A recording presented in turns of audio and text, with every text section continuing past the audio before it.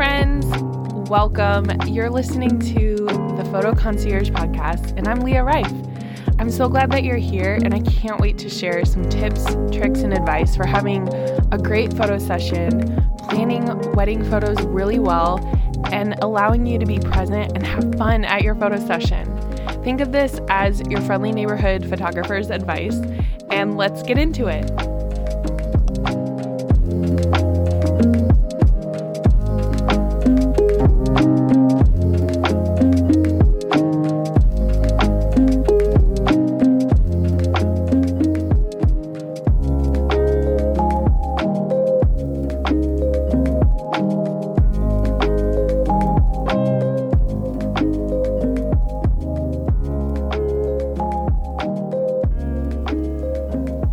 Hi, and welcome back to another episode of the Photo Concierge podcast.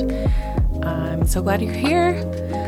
Today, I wanted to talk about wedding ceremony tips.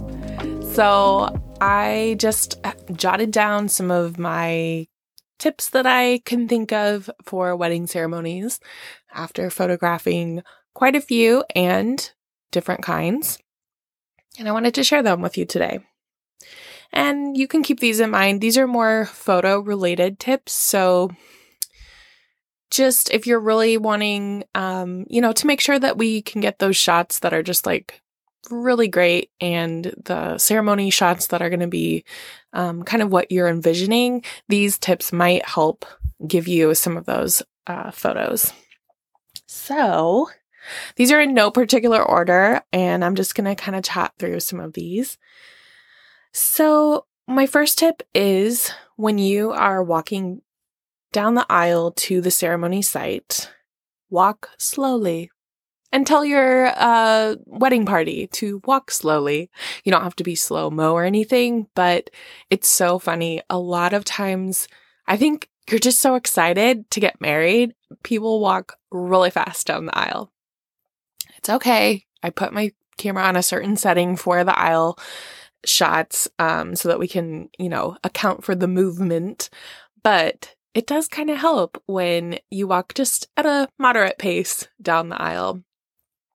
And on the flip side, walking slowly back up the aisle after you have had your first kiss and you're turning around and walking back, meander back if you want. And that gives us some extra time to get those really fun shots of you walking back. I always try to tell couples like, hey, if you want to kiss on the way back, that's a really cool shot to get with like all your guests around. I try to get them sometimes, if the setting is right, I try to get my couple to do a little smooch right at the end of the aisle. And literally you can see all your guests and they're all like, oh, it's so fun. So yeah, one more tip for the aisle. If you love the idea of a send-off photo or like sparkler photo, that kind of vibe, an option, but maybe like you don't want to have a formal send-off, you just more like the idea of that photo, an option is to do that during your exit from your ceremony. So I've had a couple do little flower petals that they have their guests throw on the way back. And it's so pretty and really cool for photos. And it kind of gives you that vibe of like the send off without having to wait till the end of the night. And it looks great in like any light. I've also had a couple who they got married at a church and they kind of exited out the church doors on their way to, we were going to do photos, but that kind of time between the ceremony and the reception where guests were going to head off for cocktails and such, guests lined up outside the church doors and the couple exited out and, circled back around for photos. But that was a great way to allow guests to move on to the next part of the celebration. And we got a really neat photo op there.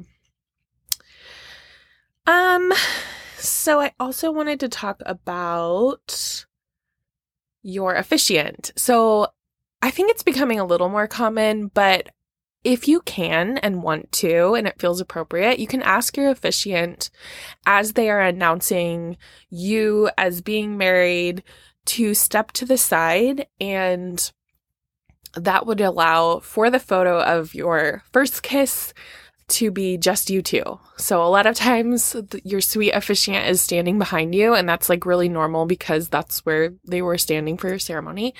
But sometimes, if it feels appropriate, you can ask them to gently step aside, and that can be really fun to get that first kiss shot. And when you do that first kiss a few times. You don't have to do a little quick peck. You can, draw it out a little bit, and that helps with photos too. We've never missed a first kiss, but there have been some real fast ones, and it's so funny when we're anticipating that moment. But yeah, you can draw it out if you want. Another one that I wanted to share was if you are getting married in, let's say, a church. Sometimes churches have special rules for photographers. I've found this to be the case more for like Catholic churches and just the more traditional ceremonies.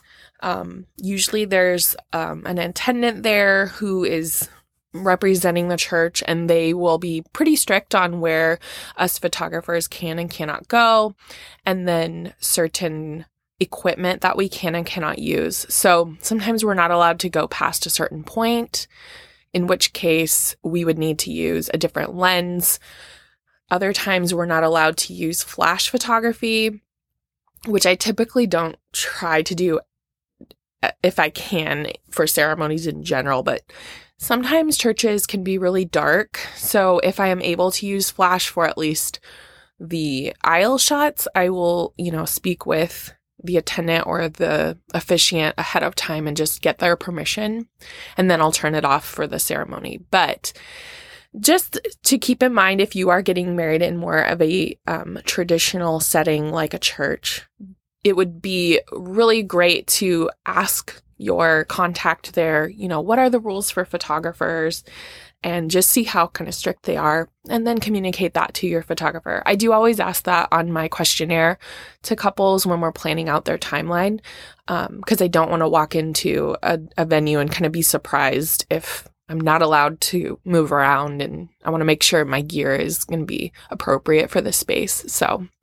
I just wanted to throw that tip in as well. If you're in a more non-traditional setting or just like a more typical wedding venue, there's typically never any rules about that. And then some of the things that I've seen that I feel like are kind of hit or miss for couples for their ceremonies. I don't want this to be controversial, but ring bearer and flower girl, you don't need to have anybody do that if you don't want to. I know that it's such a cute little photo op, and it's really important to some people, and then other people, they're like, no way, I don't want a little kid to kind of run down the aisle and be coaxed down the aisle. I don't care. I photograph it, whatever is happening, but just so you know, you don't have to do that if you don't want to. You don't have to do a unity candle or anything like that if you don't want to. There are different options for things like that. I have seen where a couple had a poem read in lieu of a unity candle time, and that was really sweet. And the poem was very applicable for that moment in their ceremony. I've also seen couples do a toast in the middle of their ceremony in lieu of kind of a unity time, and that was really, really cool to photograph. Speaking of drinks, it also can be a cool thing to offer guests a drink as they're coming in to be seated for your ceremony. And of course, this would depend on where you're getting married and kind of the setting. Probably not a very, church traditional ceremony. That probably wouldn't be appropriate for that. But let's say you have an outdoor ceremony and it's warmer out. A cool drink can be such a great way for guests to just sit and enjoy that special time. For your vows, there have been couples I have who they just don't want to read their intimate vows in front of all of their guests. So they say more simple vows during the ceremony, but beforehand they read vows that they've written to each other privately. And we do, photograph that if that's an option.